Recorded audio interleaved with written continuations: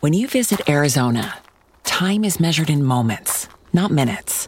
Like the moment you see the Grand Canyon for the first time. Visit a new state of mind. Learn more at hereyouareaz.com. When you need mealtime inspiration, it's worth shopping Kroger, where you'll find over 30,000 mouth-watering choices that excite your inner foodie. And no matter what tasty choice you make, you'll enjoy our everyday low prices, plus extra ways to save, like digital coupons worth over $600 each week. You can also save up to $1 off per gallon at the pump with fuel points. More savings and more inspiring flavors make shopping Kroger worth it every time. Kroger, fresh for everyone. Fuel restrictions apply.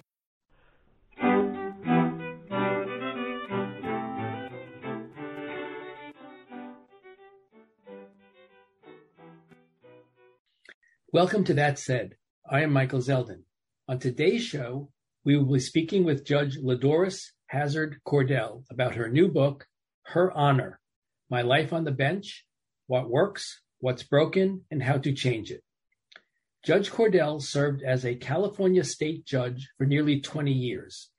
At the time of her appointment, she was the first African-American woman judge in all of Northern California. Judge Cordell, a graduate of Stanford Law School, is also an artist and pianist and resides in Northern California with her partner and is the proud mom of 2 daughters. Judge Cordell, welcome to That Said. Thank you so much, Michael. I'm delighted to be talking with you. Well, so you've written this wonderful book called Her Honor, My Life on the Bench, What Works, What's Broken, and How to Change It. And I'd like to talk over the course of our hour about the book. But before we do, could you tell us about yourself? Where were you raised? Where did you go to school? What did your parents teach you? Sort of questions and answers. Sure. I was raised on the East Coast in a suburb just outside of Philadelphia called Ardmore. And Ardmore has an interesting history in that it was back in the day when I grew up, so we're talking the early 50s and 60s, it was a divided community in that it was a Black community, and that's where I lived and grew up. And on the other side of the tracks, and almost literally the tracks, there was something called the Main Line. The Main Line on the East Coast was really named after a train, but the Main Line is where old money in this country is settled. So we have the Heinz families, DuPont families, and others, and they lived on the Main Line. And the Black folks in Ardmore were the service community for the wealthy white folks on the Main Line. So both of my grandmothers were the help. They were domestics. I had one of my grandfather on my mother's side was a cook at the Hazzard School, which is a private prep school for little boys, all of whom for many, many years were white and wealthy. So I grew up with my 2 sisters. I'm a middle. And went to public schools. And fortunately, because of where our home was located, the school district that we went to was a predominantly white public school. So I've got very, very good education. I was usually the only Black person in my classes in high school. And my parents operated a dry cleaning business in Ardmore, and many of their customers were people who lived, wealthy white folks who lived on the Main Line. My parents supported all of us with this dry cleaning business, and in the summers, I hated it, but we had to work at the dry cleaning business, and the work ethic was just very important to my family, to everybody, basically, who lived in our side of the tracks. My parents did not have the opportunity to go and get an advanced education. My father went to college for a bit in North Carolina, but they made it clear that their children were going to college. It was only about the question of where. My sisters and I all went to college, and we all have graduate degrees. I'm the only one that decided to go into the law, and the first in family to do that. And my parents were my role models. They didn't preach at us. What they did was show by example what it means to live a good life, which is to be kind to people and to give back. My parents were very active in the community. They were community activists. The dry cleaning business ended up being kind of a center of political activity in the Black community. And so I saw by example. And as a result of that, part of my DNA is to do just that. Don't get a big head. Don't think I'm all that. And remember that I stand on the shoulders of others. I think that about gives a sense, I think, of where I'm from. My mother's family did come up in the Great Migration from North Carolina. My maternal great-grandmother and great-great-grandmothers were the enslaved. And that after emancipation and the 13th Amendment, they ended up in North Carolina. And my mother was born along with her two siblings in North Carolina, but not in the hospital in the city of Weldon, because Black folks were not allowed to be patients in the hospital. So she was born in their house. And eventually they came up in 1930 when the Great Depression hit. They lost everything, their bank, whatever money they had in the bank in North Carolina, and came up north to Pennsylvania. And that's where they settled, and that's where I grew up. It's interesting. You left the East Coast. My daughter went to Haverford College, so I know exactly where the Haverford School is and Haverford College is. And you left the East and all of these great liberal arts schools and traveled to Yellow Springs, Ohio, to Antioch University, which then was probably the most progressive university in the United States. Undoubtedly. Then it was Antioch College, located in Yellow Springs, Ohio, which is a village. It's not a town or a city. And it was a stop on the Underground Railroad. So you'll find in Yellow Springs, Ohio, there are a good number of biracial families, mixed race, because of the history of Yellow Springs. So Antioch indeed was back then. So back then I'm talking about, I went to college in the late 60s into the early 70s, was probably the most progressive college in this country. So and the one big area in which it stood out was that it had no grades. You go to college to learn, for learning's sake, not to get a grade, which was a real flip for me because I went to Haverford High School, and at Haverford High School was about grades and getting really high test scores. So it was a switch for me, but I deliberately went there because I wanted that experience and also the experience of their co-op program. At Antioch, you want to go to school 3 months at a time and you have to pack up and leave. Just go. And they have co-op jobs, or you can create your own. And my first was to go to the Mississippi Delta. I was 17 years old and had never really been away from home, and hopped on a train and lived on the Mississippi Delta in Myersville, Mississippi from September straight through the end of December. This was in 1967, when there was a whole lot of civil rights work going on and a lot of just really interesting issues. That's where I started really to grow up. So you were there as a freshman in college. That's correct. Pretty remarkable. So you graduate Antioch, and then you go probably from one extreme to the other, which is Stanford Law School, which is anything but loosey-goosey, no grades university. Absolutely. Now it's all about the grades. And I'm in a situation where I'm the only Black woman in my class. There are no professors of color and no female professors. So it was culture shock. At the same time, I knew that I wanted to use my skills in some fashion, utilizing the legal system in order to do good. And so I toughed it out. And in toughing it out, I made friends with some wonderful law professors there who some of them continued to be my mentors after I left law school and went on to do my work in the community and then on the bench. You graduate and you open up your own law firm in East Palo Alto, which is practice that revolves around criminal defense, family, civil rights, personal injury. Tell us a little bit about your law offices. Sure. What I did then and leaving law school, I would never do today. So I graduated from Stanford Law School and I could not get a job. So I interviewed at some of the corporate law firms in the Bay Area. And in fact, at one interview, one of the partners in the firm said to me, "This is a fine interview, but we're not ready to hire a Black woman."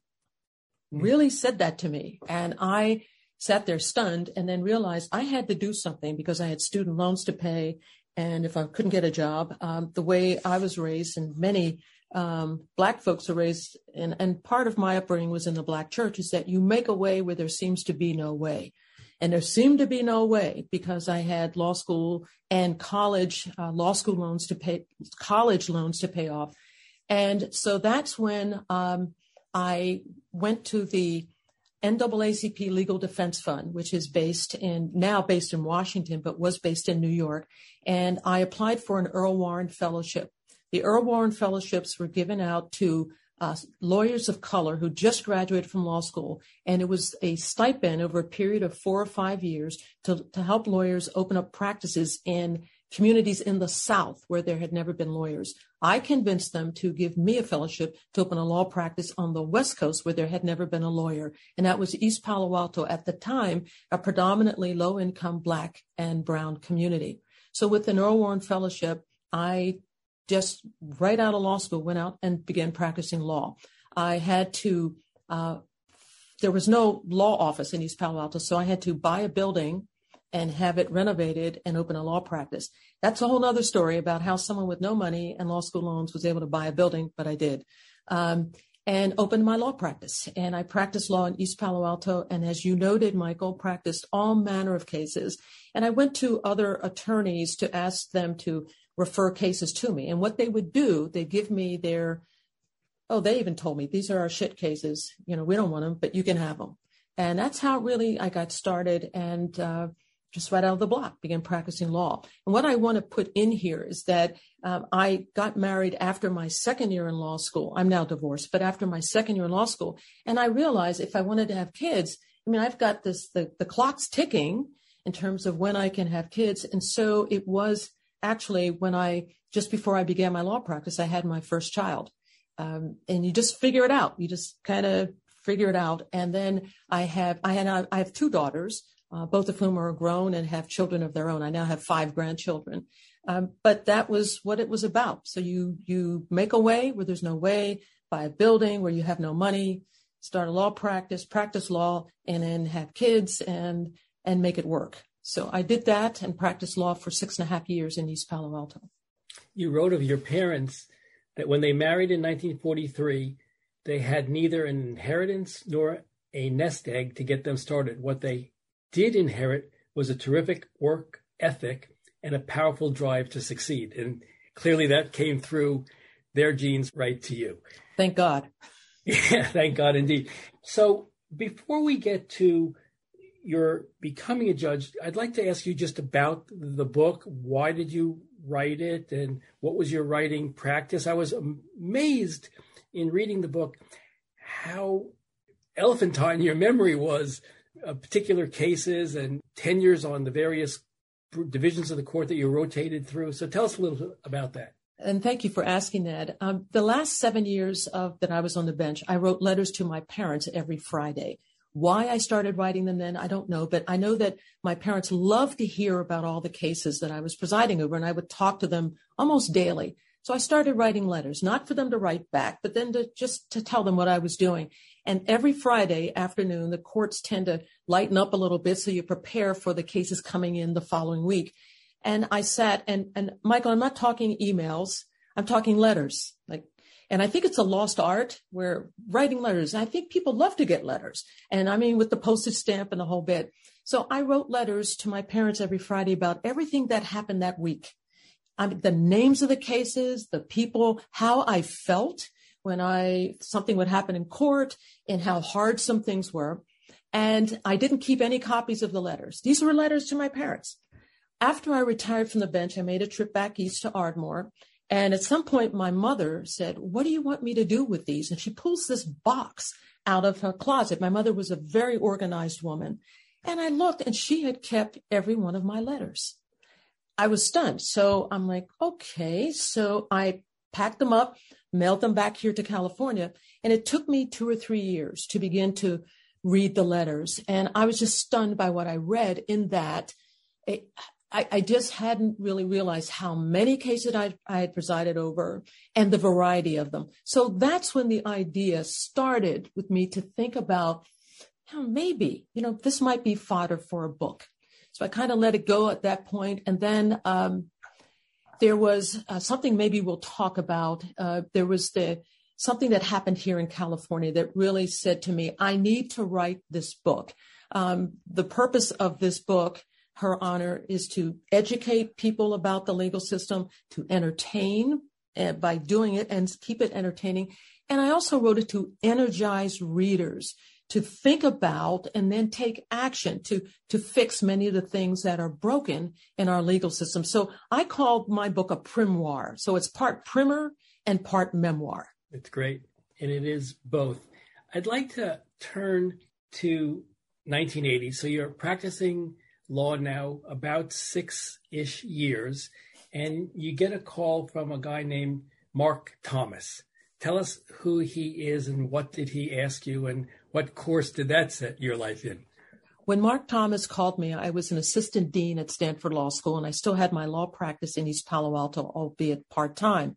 I did not know who this man was. He said, I'm a judge, and in the county in which you live, this was Santa Clara County, right here in Silicon Valley. And he said, we have at our court a pro tem judge program where you can be a judge for a day and preside over small claims cases. And for those of your listeners who aren't familiar with small claims, it's Judge Judy cases, where you can't have lawyers. You have a judge presiding over people suing each other over not great amounts of money. So he said, I'm trying to diversify the pro tem lawyers, the lawyers who can sit as pro tem judges and add women and people of color. Can I put you on the pro tem list? And you'll just get a call one day and you can come down and preside over a case. At that point, I never thought about judging. I had never seen, if I'd seen a black judge, maybe one, and there were not the proliferation of judges of color and women then as there are now, let's say, for example, on TV. So I said, sure, judge, put me on the list. And that was it. And I kind of forgot about it until, I don't know if it was a few months later, I get a call saying your name has come up. And it's just random. Your name comes up next and come to this courthouse and you'll preside over a case. That case, presiding over that case is what said to me, this is what you should be doing with your legal career. You should be a judge. And the case, I'm not going to get into the specifics. I just want to tell, it's a teaser. I just say to people that I got into judging because of hair, and Hair, because of hair. And initially, I'll just say it was 2 black women, which was a stunner, coming into, that's the courtroom I walked into, 2 black women suing each other, and it was all about their hair. It's a great story. I was going to have you tell it, but let's leave it as the tease so people will go out and buy the book. Because I remember when I read that first chapter and you were talking about the unusual confluence of 2 black litigants and you as judge, there were no African-American judges on the municipal court at the time, talking about hair. I thought, that's a great first story for a book. If this is not going to bring readers in, they've got other things to worry about. So you're smitten by judging, which is sort of a funny thing because you write in the book that your parents told you essentially to just listen and be polite and never interrupt. And it's sort of not what you think of as the characteristics of a judge, but you applied to permanent appointment. 3 months later, you get an appointment to the municipal court by Jerry Brown. Is that right? It actually took more than 2 years. So I applied. 2 years, I'm sorry. In 1980, you apply, and then in 1982, you get appointed. That's right. Yes. And at the time of your appointment, you are the first African-American woman judge in all of Northern California? That's right. Isn't that stunning? This is 1982. There had never been a black woman judge. So tell us, before we get to the book, as you say, is primoire, but before we get to some of the substance of the legal issues that I want to talk with you, tell us a little bit about being a judge. You write a couple of things that I made note of. You wrote that judging is not for the faint of heart. And I learned quickly that judging is as much a test of one's character and courage as it is a test of one's command of the law. So talk about being a judge. And Sure. So it's very interesting. When I started judging, I was 32 years old and I was terrified, and nobody tutored me on anything. I had been in court enough to know what judges say generally, but just to be thrown into it, it was shocking, stunning, and I knew I had to rise to the occasion. And the pressures are there. So there are pressures on me. One, if anyone listening to your podcast has been the first in anything, there are always pressures when you're the first, because everyone's waiting for you to either screw it up or really do really well. And if you screw it up, then it screws it up for others who maybe look like you. And that's basically the kinds of pressure I was under. I was under the pressure of folks who were not used to seeing a Black woman on the bench, who had never seen one before on the bench. And the pressure was a lot from prosecutors who were saying, I was stereotyped. She's probably this liberal. She's going to let all these, guilty people out, and, she's going to mess up. So the pressures were there. You could just hear there was gossip going around. And then there's pressures from communities of color saying, don't mess up, don't mess up, don't mess up. Because if you do, there won't be any of us for a long, long time. And in point of fact, there was a Black male judge on the bench 20 years before I came on the scene. And he was the first, and he didn't do so well. And he ended up, this is in the county in which I presided, he ended up being convicted of arson and obstruction of justice and removed from the bench. So you had this 20-year drought with no African Americans, and then I come along. So there were just these unspoken yet palpable pressures. And that's true, again, of anybody who's a first. Certainly was on me. And then in judging, I'm basically thinking when I go in, look, there's right and there's wrong. That's it. There's right and wrong. No. There are all these nuances, which requires judges to use discretion. There are moral, ethical issues. There are all kinds of things that come to play when judges have, and what we utilize is discretion. So when we're told that, you have to give this decision, or you have to give this sentence because of mandatory sentencing, well, that's easy. Anybody can do that. A computer can do that. But in most instances, judges use discretion, which means bringing in everything we are, our backgrounds, who we are, how we look at people, our biases, all of that stuff comes into play, which makes judging one of the most challenging jobs ever. The thing that struck me when reading it was, I didn't think about it in terms of the word pressure, but I thought about it in terms of the word testing. That everybody was testing you. The prosecutors were testing you. The defense attorneys were testing you. Everyone was going to try to figure out, who is this anomaly that we're appearing before? Because they really want to pigeonhole people. I remember doing my legal aid and defender work, when we were trying to get a plea, we always say, is Judge Halleck available? Because we knew that he was more sensitive to public defender types of concerns in sentencing. And we didn't want Judge Ryan because he was the dead opposite. So, judges all developed reputations, and the lawyers learned how to, if you will, forum shop within the courthouse. So it must have been intense pressure and the testing of you throughout this entire period. Absolutely. I agree with you. And I like the word testing, because that's really what it was. And I was being tested all the time for quite a long time. So can we turn to some of the substantive areas that you outline in the book? You chose as a judge to rotate within the court system, meaning some judges will say, I want to only be in probate court, or I only want to be in family court. Others judges will say, give me 3 years in family, and then I'll take 3 years in juvenile. And you did the rotation. So your book is a wonderful sort of outline of the entire legal process. We won't have time to do all of them. Your readers are going to have to just buy this book and read it. But I'd like to talk about some of the ones that struck me as really important. And the way you structure the book is you identify the issue, you tell stories about your tenure in that division of the court, and then you have what you call fixes, proposed solutions for the problems that you've identified. So if we can, let's start with juvenile court, which is one of the most compelling parts of the judicial system. And you identified two primary issues: mandatory jury trials for felony prosecutions of juveniles and abolition of life without parole for juvenile offenders. So if you wouldn't mind, tell us about the juvenile court system, when it was established back in the 1890s, and what was its purpose in theory? Sure.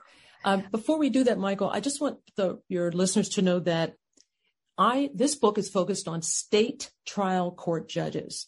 So as opposed to appellate judges and as opposed to federal judges. And the reason, one, is because I was a state trial court judge, but there are about 30,000 state trial court judges in this country.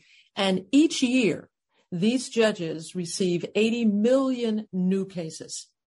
And most people don't realize that the state court judges, I call us, we're the front line, the people's court. We are the first people that people see when they come into the state court system. And that brings up your issue about all the different kinds of things that state trial court judges do. And you've mentioned some of them. So it's, adult criminal and juvenile criminal cases, dependency cases involving kids who've been neglected or abused. And judges are the ones who put them in foster care.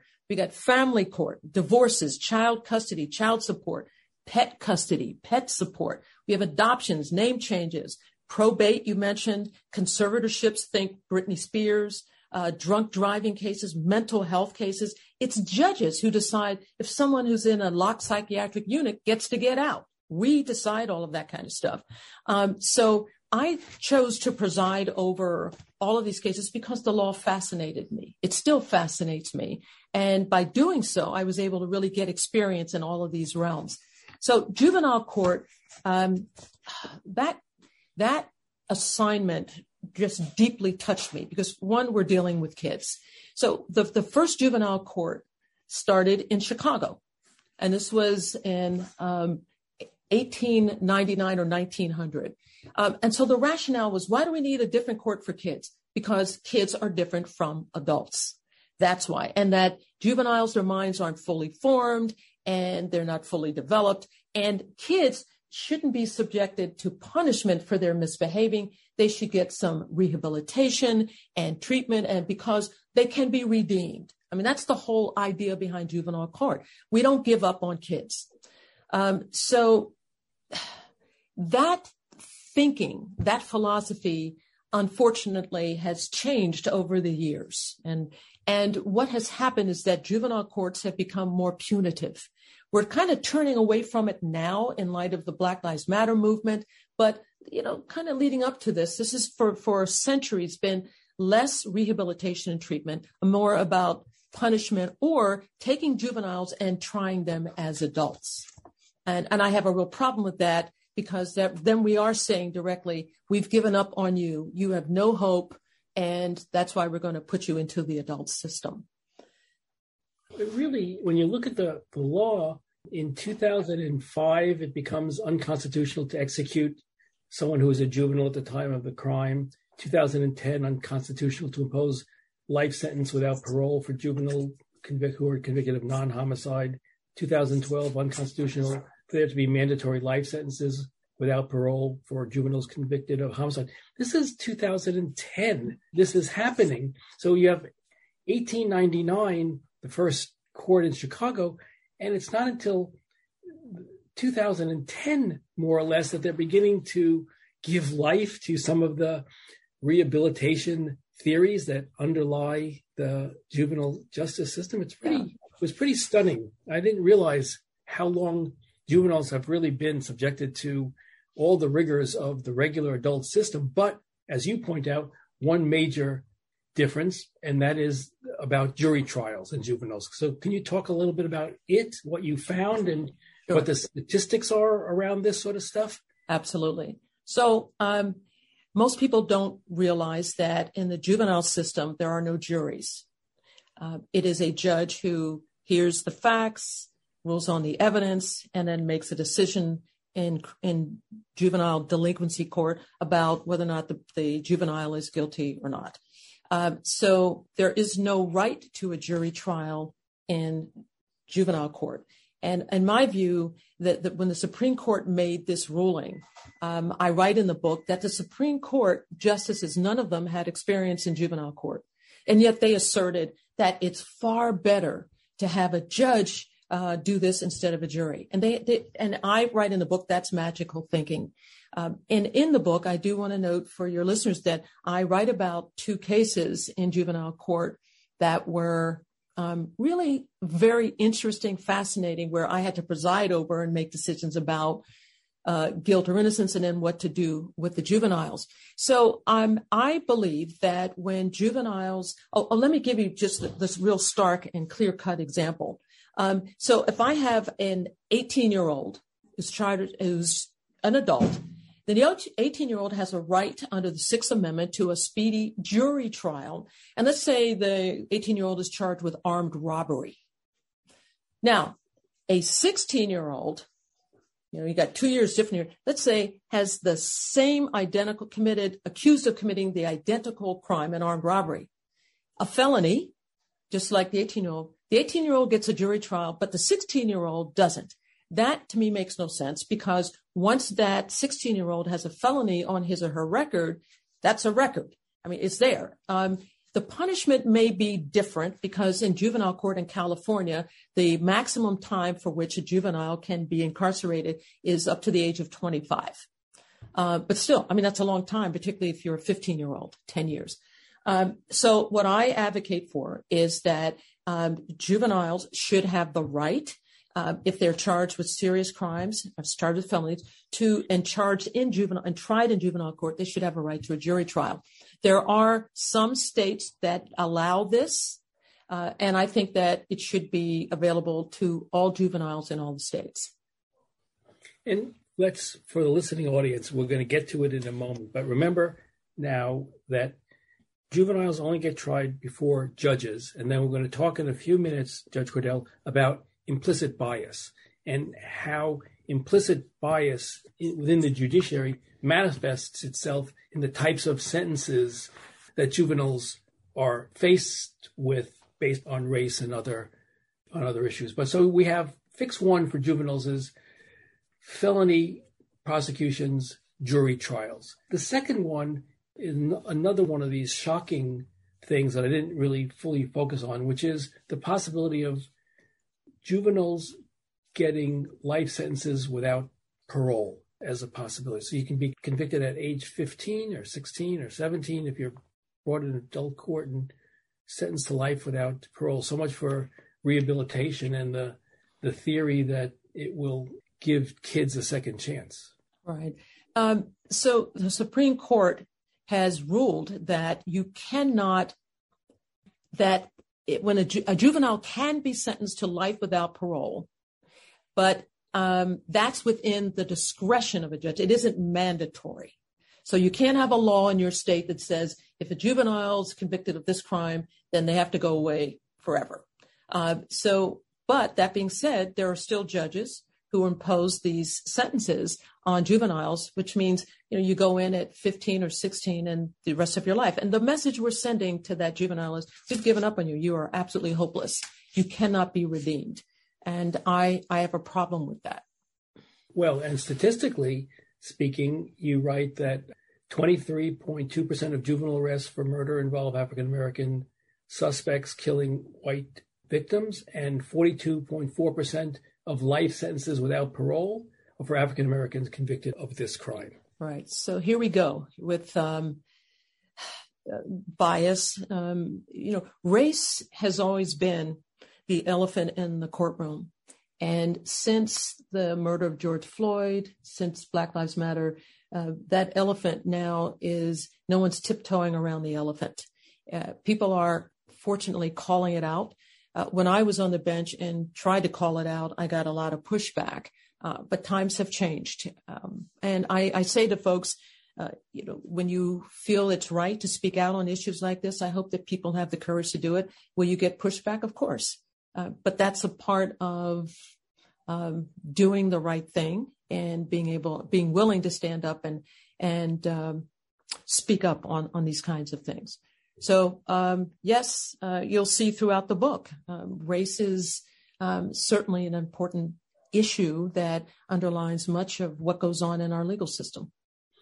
You catalog the various aspects by which implicit bias manifests itself, this so-called elephant in the room.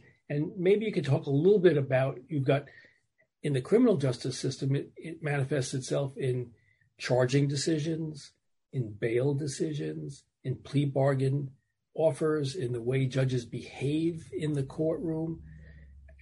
peremptory challenges. There are batches of things that this sentencing, parole, how this manifests itself. So pick a couple of these things and let's talk about how they show up, how invidious they are. Sure. And so one thing, Michael, I want people to understand is that I don't believe that the whole legal system is just broken and we just need to start over. I'm not saying that. What I am saying is that there is good in our legal system. The good is that the system is based on these fabulous principles, that all are created equal and the pursuit of life, liberty, happiness, all of that stuff. The problem in our legal system has been in the implementation of these principles. They have not been implemented fairly. And the people who came up with these principles were propertied white men who did not intend for these principles to apply to women, to people of color, to poor people. So I just want to make clear, there's much to be done. Our job is to see that these principles are applied fairly and equally and justly, and they're not. So you have named several areas where there has not been fairness, justice, and equality. And we're just looking right now at just the criminal legal system. And notice, I don't call it a criminal justice system. We're not there yet. We are working for that goal. It's a criminal legal system until such time we can remedy these. So one of the things you brought up was jury selection. And jury selection, I have a whole chapter in the book called Thank You for Your Service. And it's all about jurors and jury duty. And part of it is peremptory challenges. And peremptory challenges basically are each side in a criminal case. And they can also be used in civil where people are suing each other. But in criminal cases, they're mostly used. And one side, a prosecution or the defense, can get rid of a prospective juror for no reason. You don't have to say a reason. But if the other side says, well, wait a minute, you just got rid of 3 prospective jurors and all of them were black, that you can't do that. That's racism. Then it's up to the judge to turn to the person, usually a prosecutor, who says, well, why did you dismiss those jurors? If the prosecutor can come up with race-neutral explanations, then it's up to the judge to decide whether or not that's kosher. And historically, judges have just rubber-stamped these race-neutral explanations, which are, in my view, many instances absolutely ridiculous and a cover for racism.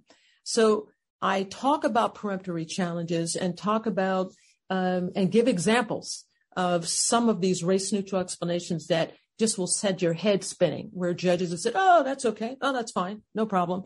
And it was Thurgood Marshall who called it out. He called peremptory challenges the greatest embarrassment in the criminal justice system because it's a cover in many instances for racism. So in the book, I propose a fix, which is not to abolish peremptory challenges. I was a litigator. I was a criminal defense attorney. I used my peremptory challenges sometimes when I had a gut feeling like, this juror is not going to do what I need. But I didn't have a cause, a specific reason. But I just had a gut feeling. So I'm not advocating abolishing them. What I'm advocating is that judges need to do their jobs and step up. And when these race-neutral explanations are given, to dig deep and really determine whether or not this is just cover.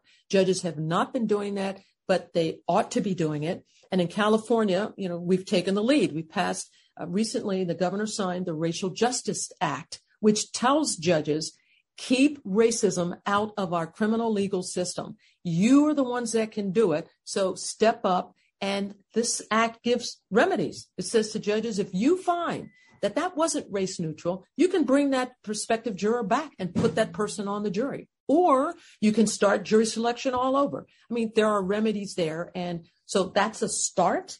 There's a lot of pushback from judges who think, oh, my God, this is going to take too much time. Well, justice takes time.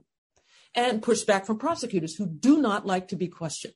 I mean, they like to think they're in control in the courtroom. Well, the judge is in control, and judges need to step up. Well, exactly right. And just to back up for a minute, it's not until 1986 when you have the decision in Batson versus Kentucky that the Supreme Court says striking people for race is unconstitutional. I mean, so again, here we are.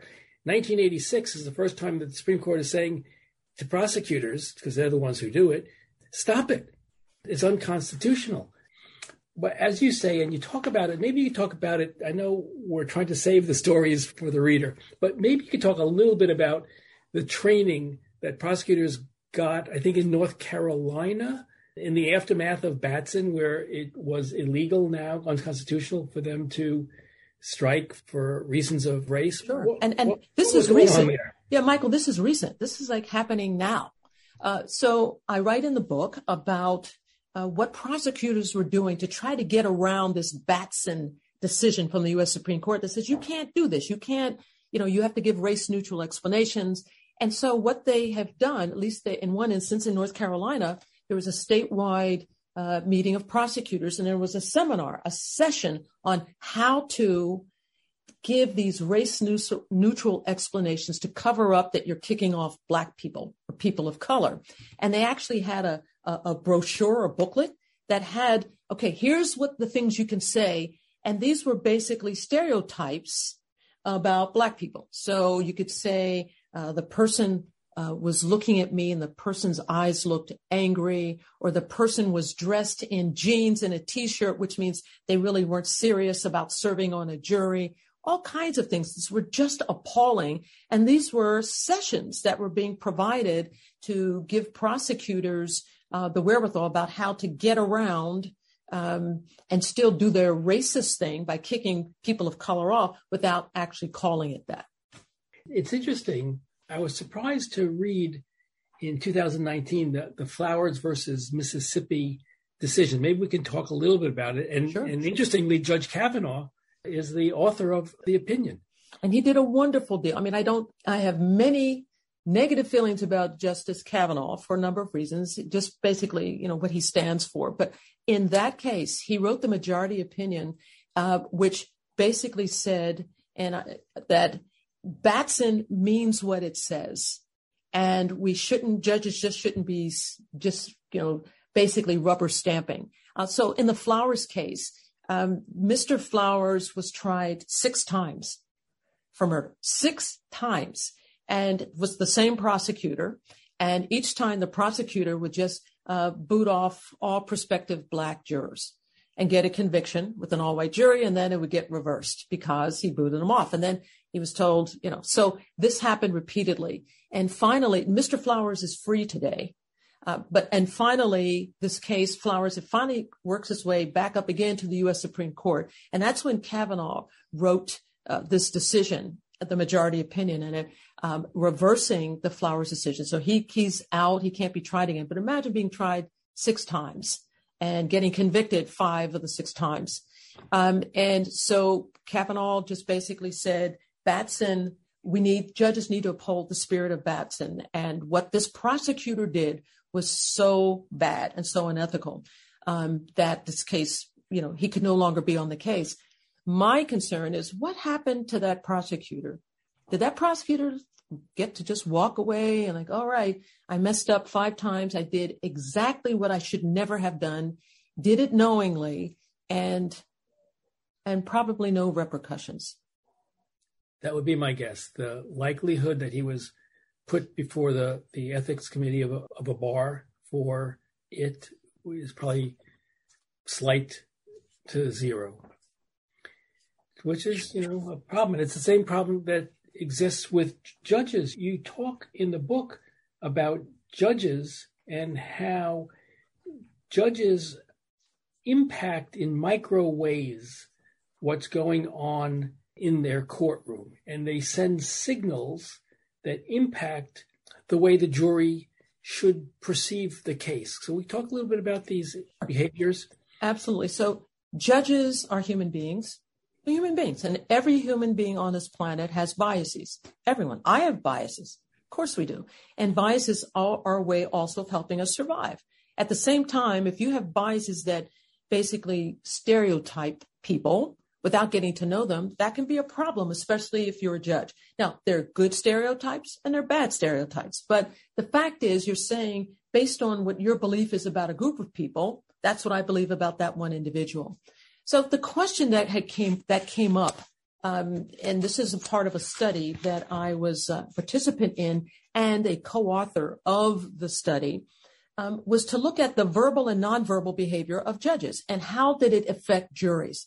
When I presided over jury trials, every time I would look up, jurors were staring at me. They're looking at me. We have witnesses going, but they would always be looking. And because they're trying to read the judge, trying to say, well, does this judge like this witness or does this judge like this lawyer? And so even if I was poker face, which I was most of the time, they're even reading from that. Oh, the judge isn't interested or the judge is really focused.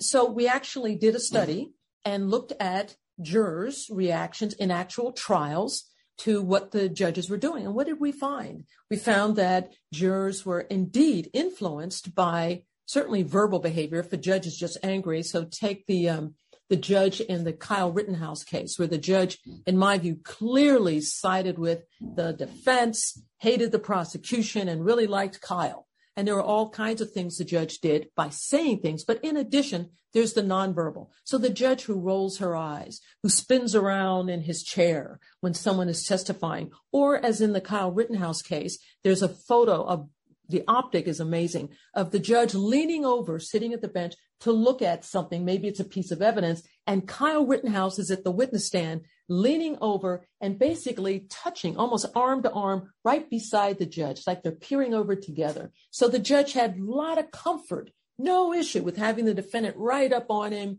as they were looking at evidence. And that sent a message to the jury. Clearly sent a message that the judge was thinking, oh, this is just a kid and he's a good kid. Look, he's even close to the judge. So the message is to judges, watch what you say and watch what you do. And everything we do should be in a way that does not distract from the trial and does not demonstrate how the judge actually feels about what's going on in the case. And it dovetails with your notion that in the implicit bias area, that judges really need much more thorough and ongoing training.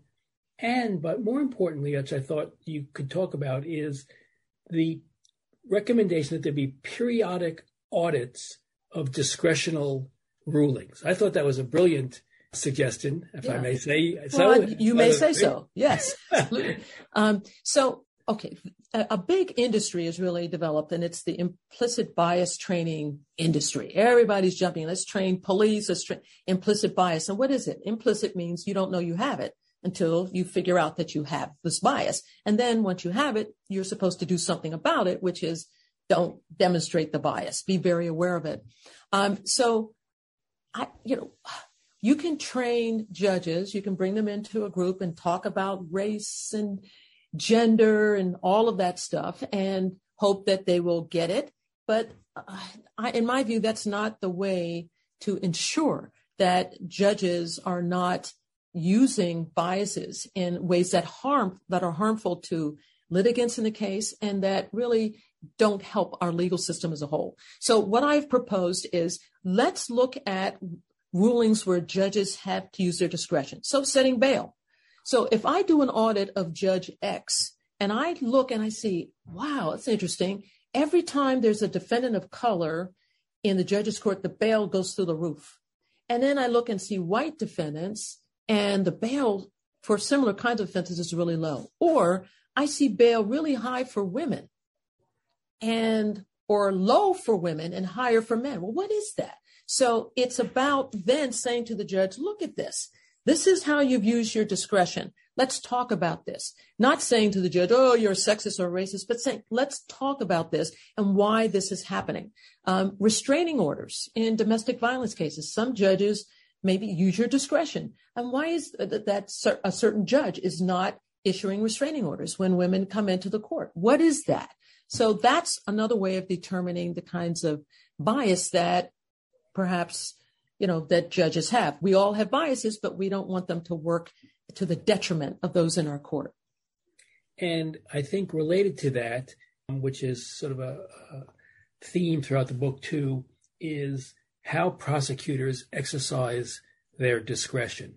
And while we've just talked now about how judges use implicit bias and other devices to sort of rig the outcome, prosecutors and prosecutorial discretion, especially around charging, who gets charged with what, is of a critical foundational element to a fair criminal justice system. And maybe we can talk a little bit about the prosecutorial charging process. And one of the things that you spend a fair bit of time on, which I thought was really important, was the application of the felony murder rule. And maybe you could tell us a little bit about it, where it's used and how it's used. And I know we haven't been talking about cases much, but if you could tell us about Jessica T's case, I think that would be instructive on the dangers that the felony murder rule present to justice. Absolutely. So the felony murder rule is a rather simple rule. It says if you engage in, can commit a felony, and as a result of that felony, let's say a robbery, someone is killed, then you are as liable for the killing as the person who did the actual deed. It's the felony murder rule. It's currently used in 45 states. California recently abolished it. And so the felony murder rule came to my attention when I presided in juvenile court, and a young woman, Jessica T., a teenager, 15 years old, was charged by the prosecutor with felony murder. And very briefly, she hooked up with a group of young people who were 18, 19, and 21. There were maybe total 4 of them. And she had problems at home. She was a runaway, but she'd never been involved in criminal activity. And they came up with a plan to steal a person's van and just go to LA and live in LA. So she was part of the group when they lured this young man with his van to the park. She then left the park to go get her stuff from her parents' home. And during the time that she was away, the young man was killed.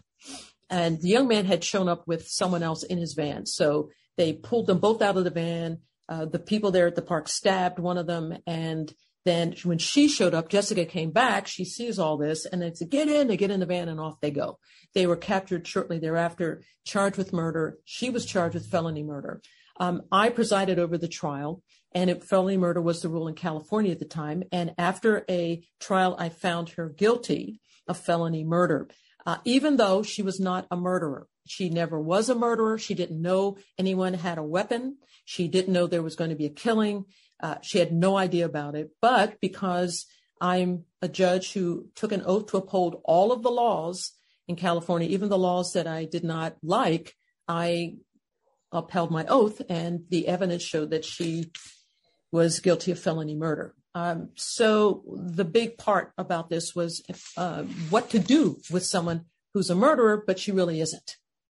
And that part of the book is a real odyssey because I had to really, I got some people, I guess, really bent out of shape when I fashioned a sentence for her that included my determining in California that there was sex discrimination in where juvenile males could be held and where females could be held. And there was a big difference in that there was places for juvenile males to be held in other than a locked up facility, but none for females. So I had to really kind of push back and get her settled. And as the readers will see in the book, Jessica ended up doing her time, and she has done well in life since then. I just wish she weren't today labeled a murderer, because she isn't. And the way it plays out, as you just described, is she had no prior intention of murdering. There was no plan, no premeditation. It just, she was part of what would, I guess, be called a carjacking, a stealing of someone's vehicle to go on this trip. That's all she ever thought she was going to be part of.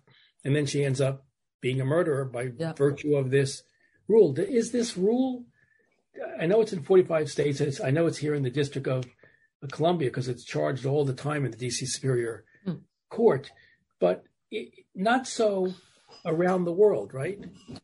Exactly. So our system is really kind of modeled on the system utilized in England. And in England, that rule, the felony murder rule, they did away with it in the late 1950s.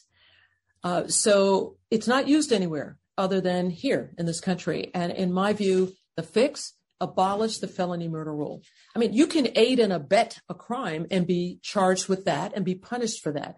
But no way is the person who did the stabbing or pulled the trigger as culpable as the person who wasn't involved at all. I mean, you can't, it's patently unfair in my view to treat them the same.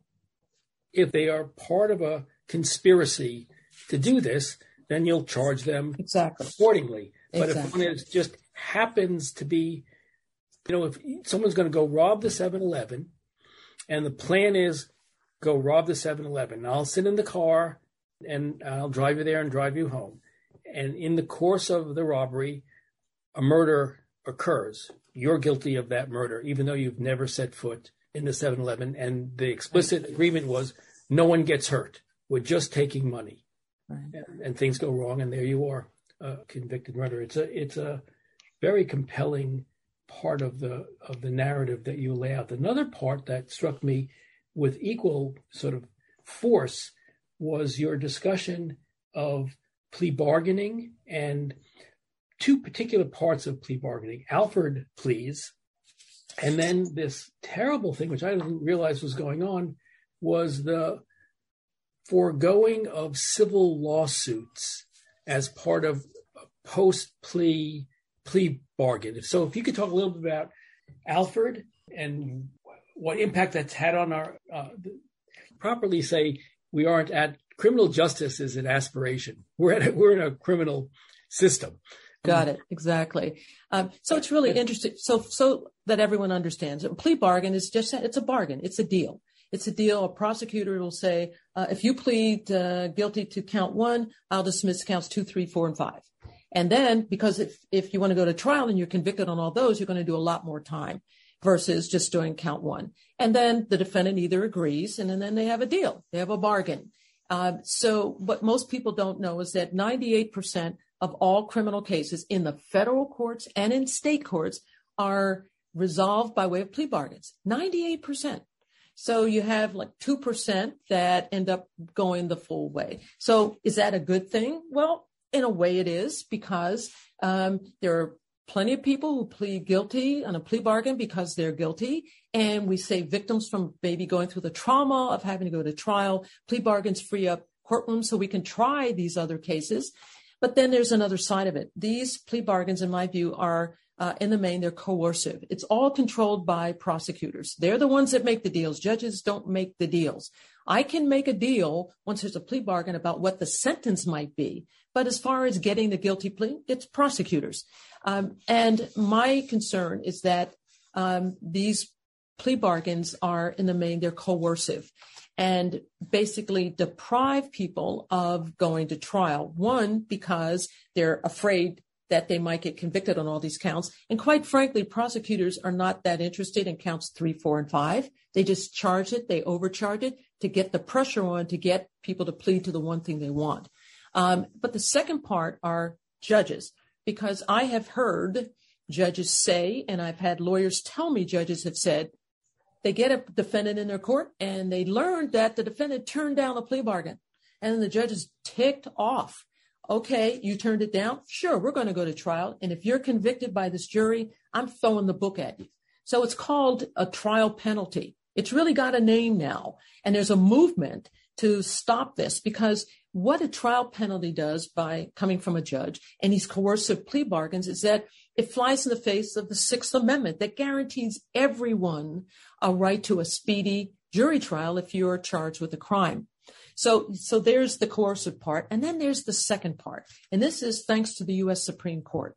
The U.S. Supreme Court has said, and this was in 1970, even if you claim you're innocent, you plead guilty, that's okay. That's just fine. You're still guilty. We're going to find you guilty, even though you resist it. And it's called an Alford plea, A-L-F-O-R-D. So Henry Alford pled guilty to a murder.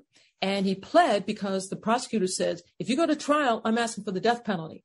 But if you want to plead to this, then you'll just get life. We won't get the death penalty. So he pled. And then he appealed. And he said, I was coerced into this. I didn't do this crime. And this shouldn't stand. As a result of Alford, when it went to the Supreme Court, the court found that there was plenty of evidence to show that Henry Alford did the murder. They weren't really worried about that. But they also said it's okay for people to claim their innocence, but yet plead because they don't want to take the risk of going to trial.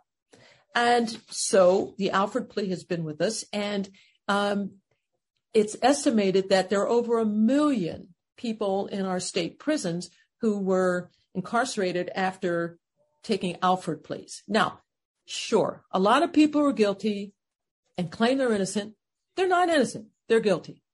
But what about the people who claim they're innocent and they are in fact innocent? And we know that exists because we can look at people who have been exonerated. How many have been exonerated in this country where they're sitting in prison or in death row who admitted, pled, but they said, I was coerced and I didn't want to take the risk of going to trial. So I have a concern about the use of Alford pleas, and that's where we come to the study. So 2 professors did a study to see whether or not, is this for real? Or would a defendant really plead guilty to something if the defendant didn't in fact do it? So they used, I think there were 26 students at a small college in the Southeast, and they took a course and they accused a number of the students of cheating when they hadn't cheated. Only 1 student had cheated. And so these students who were accused of cheating were basically told, okay, you can admit you cheated. Remember, none of them cheated. You can admit you cheated, and there'll be a minor kind of sanction for it. But if you decide not to, you're going to go before a faculty board, and the faculty board usually finds 90% of the cases they find the students who are accused of doing what they did, find them guilty. As well, you'll also have to do additional hours and just lay down a whole lot of sanctions, penalties for them. And a whopping, I think it was 90%, I'm not quite sure, I can't remember now, of the students, or 80%, said, yeah, okay, I cheated. And because they just felt the pressure, oh my God, what will happen? I don't want to take the risk. But they in fact were innocent. So this study kind of gave more credence to the fact, and I think it's factual now, that there are many people in our criminal system who will plead guilty when they are innocent because the U.S. Supreme Court says, it's okay, go right and do it. I have a real problem with that. One last thing. There's a new and very disturbing twist in the plea bargaining system, and that is the requirement that people relinquish their right to sue after they've been exonerated in order to be released from prison. Can you talk about that, please? Right. So, it's just really shocking to know that people who have been convicted but are in fact innocent, and it's been proven that they're innocent, are not able to, in some instances, sue the very municipalities that wrongfully incarcerated them. I point out 2 cases in the book. One is the 4 indigenous Alaskan men who were convicted of a murder of a white teenager. And this was in the late 1990s. It was established later because of prosecutorial misconduct, police misconduct, that in fact they had been wrongfully convicted. So they were offered a deal. And the deal was, if you take the deal, we'll drop the charges, you can get out, but you can't sue us. You have no right to file a lawsuit. So they could take the deal or, stay in longer and fight for their innocence, perhaps at another trial. So they reluctantly took the deal. So they're in fact innocent. They got out, but they can't turn around and sue for the wrongful conduct that occurred in their case. And then there's the even more egregious case, if it can be more egregious, and that of a man named Jimmy Dennis, who served 25 years in solitary confinement for a murder he did not commit. So when it was determined by a federal judge, there were all these things that went wrong. I'm talking misconduct by prosecutors and by police. He was told, this man deserves to have a new trial. So what the prosecutors did, and I think this was out of Philadelphia, and what the prosecutor basically said was, all right, Mr. Dennis, you can either have a right to a new trial, and that may take many, many years, because it takes time, or you can plead no contest to a lesser charge. So what are you going to do? You've been in solitary confinement for 25 years over something you didn't do, and they're telling you to wait longer. So he took the deal. He pled no contest. No contest means I'm not contesting this guilty plea. And it really means it's a guilty plea. But he's basically saying, I'm not contesting it because he wanted to get out. He took the deal. Then Mr. Dennis turned around and filed a lawsuit, which makes sense because of all of the bad behavior that took place in getting him there and getting him convicted. And it turns out that the law was that he had no right to be compensated because he wasn't proven in fact innocent because he pled no contest. So there was no real finding of factual innocence. And so he was out just because he took the deal in order to get freedom for a crime that he did not commit. I just find it all appalling that the wrongfully convicted have to give up their right to be compensated in order to get out, to accept a plea bargain like that. It's terrible. And I think that another problem that you identified that relates to this in my mind, because it's judges who accept these pleas, judges who accept these overcharged charges in the state system. They don't have to accept those charges. And it dovetails to me in one of the most important parts of the book on how do you fix this system. And that relates to the election of judges. And maybe you could talk, well, you had a run for your seat the second time round. And maybe we could talk a little bit about the election of judges and what impact it has on the justice system, the criminal system, and what your fix is for it. Sure. In a chapter I call Judges for Sale, I talk about the election of judges. And in my view, elections of judges have become all about special moneyed interests, investing in individuals that they think will do their bidding. And that's not what a healthy judiciary should be about. That's not what an independent judiciary should be about. So I have a real concern about the election of judges. Typical races now for state trial court judges and for the appellate judges can run into the millions of dollars. And there's TV advertising, radio advertising, all kinds of things. And special groups are weighing in. They want judges that will maybe be more on the business side and rule in favor of business and pumping money into all of these. I can talk about this with credibility because for me to move up, I was appointed, as you noted, by Jerry Brown in 1982, but I wanted to move up to the next level of a trial court, which is a superior court in California. And to do that, there was an opening. There was no one in that seat. And I chose to run and someone else chose to run, and that was a prosecutor. So I've done that. I've had to raise the money, battle it out, have the lawn signs, billboards, whatever it took to get elected. And I was successful at it. I didn't enjoy it, and I don't think it bodes well for our judiciary. So my fix is no more judicial elections. We just need to stop them entirely and go to independent nominating commissions that are peopled by non-lawyers, by lawyers, by retired judges, and their entire process should be transparent, open to the public, where they vet nominees, people who want to be judges.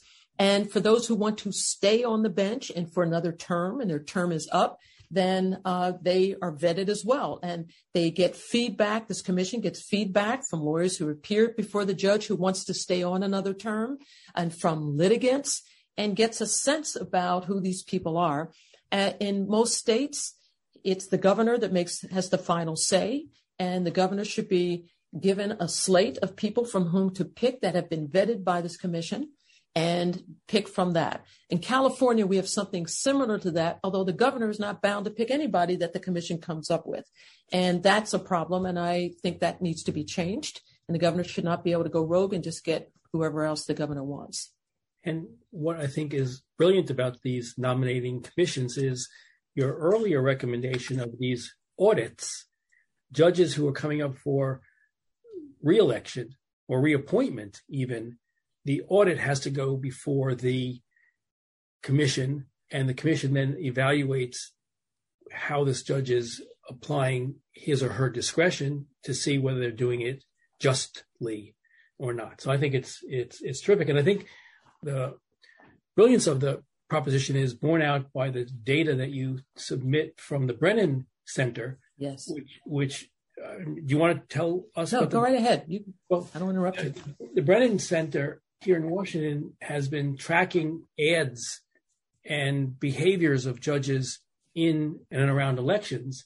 And what they found is that the closer to re-election, judges' sentences for criminal defendants with serious crime are much longer than normally imposed sentences.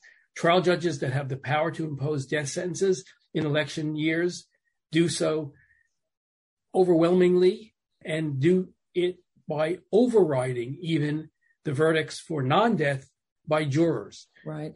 I mean, it's a very sad commentary on the fact that nobody gets upset when judges impose really harsh sentences over the top. We don't get upset. But when a judge, and I was one of those, I mean, listen, I wasn't a pushover, but when I felt that mercy was appropriate, then I would utilize mercy, which is what I did in the Jessica T case. And I caught hell in the media from prosecutors for not, throwing the book at this quote unquote murderer.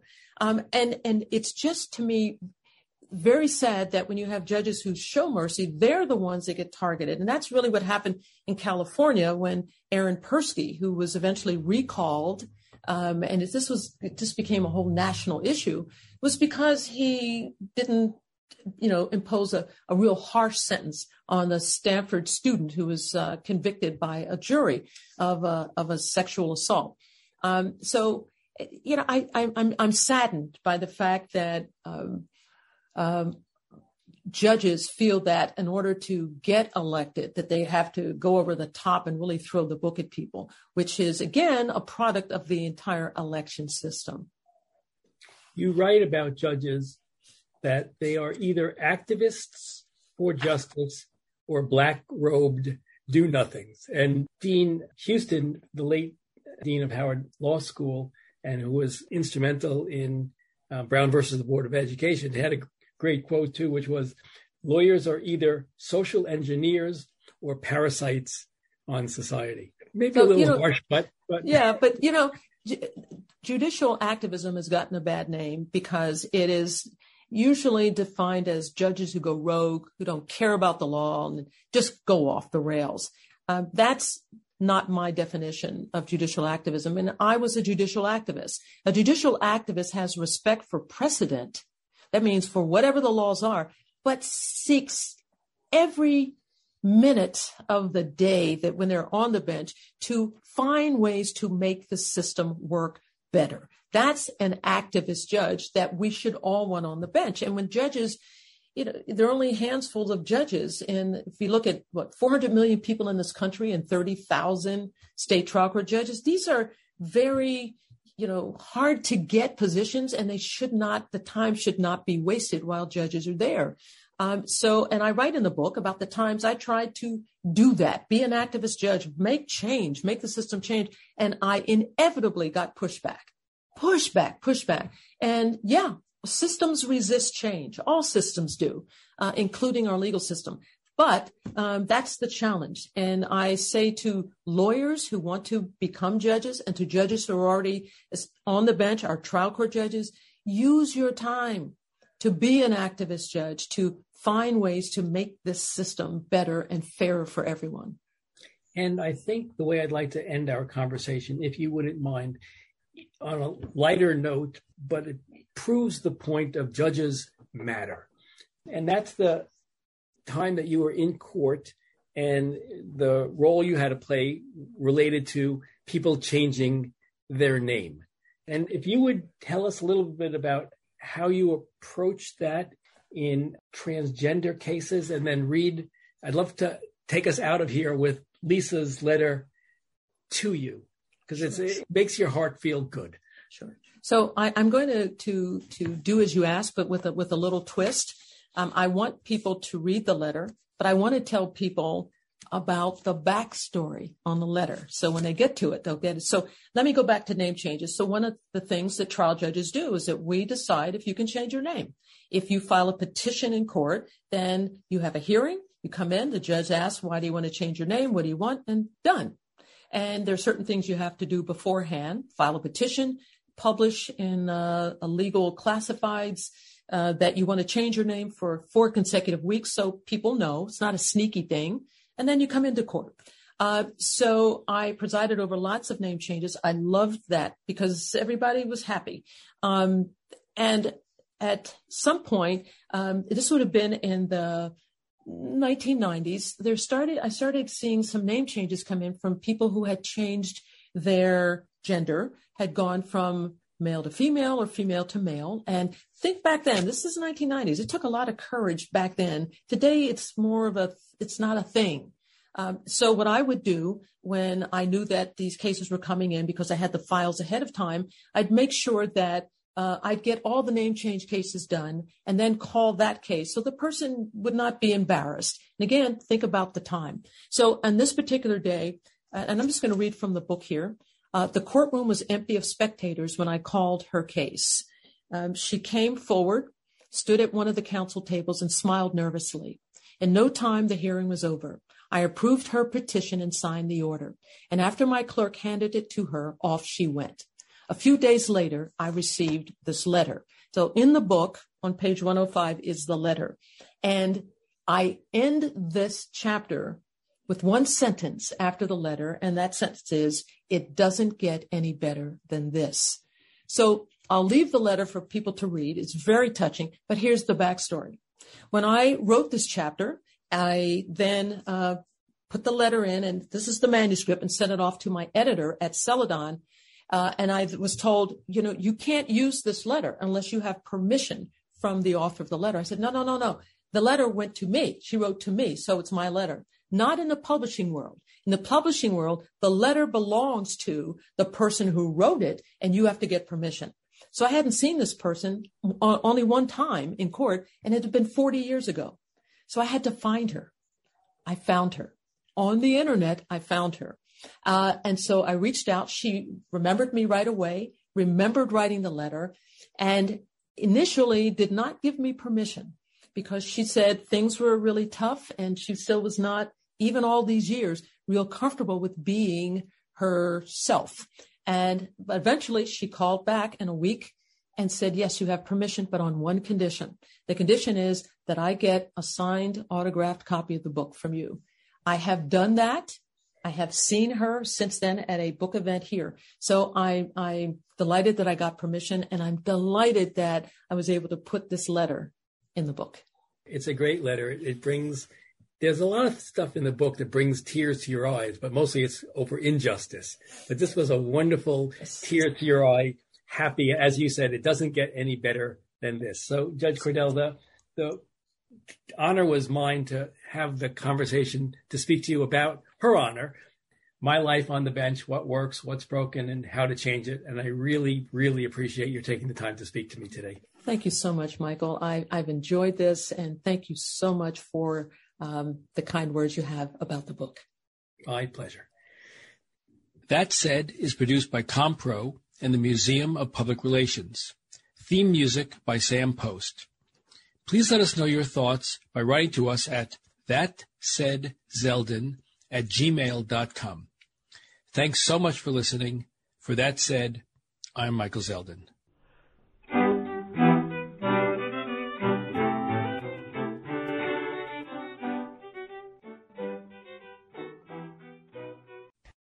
When you visit Arizona, time is measured in moments, not minutes. Like the moment you see the Grand Canyon for the first time. Visit a new state of mind. Learn more at hereyouareaz.com. When you need mealtime inspiration, it's worth shopping Kroger, where you'll find over 30,000 mouth-watering choices that excite your inner foodie. And no matter what tasty choice you make, you'll enjoy our everyday low prices, plus extra ways to save, like digital coupons worth over $600 each week. You can also save up to $1 off per gallon at the pump with fuel points. More savings and more inspiring flavors make shopping Kroger worth it every time. Kroger, fresh for everyone. Fuel restrictions apply.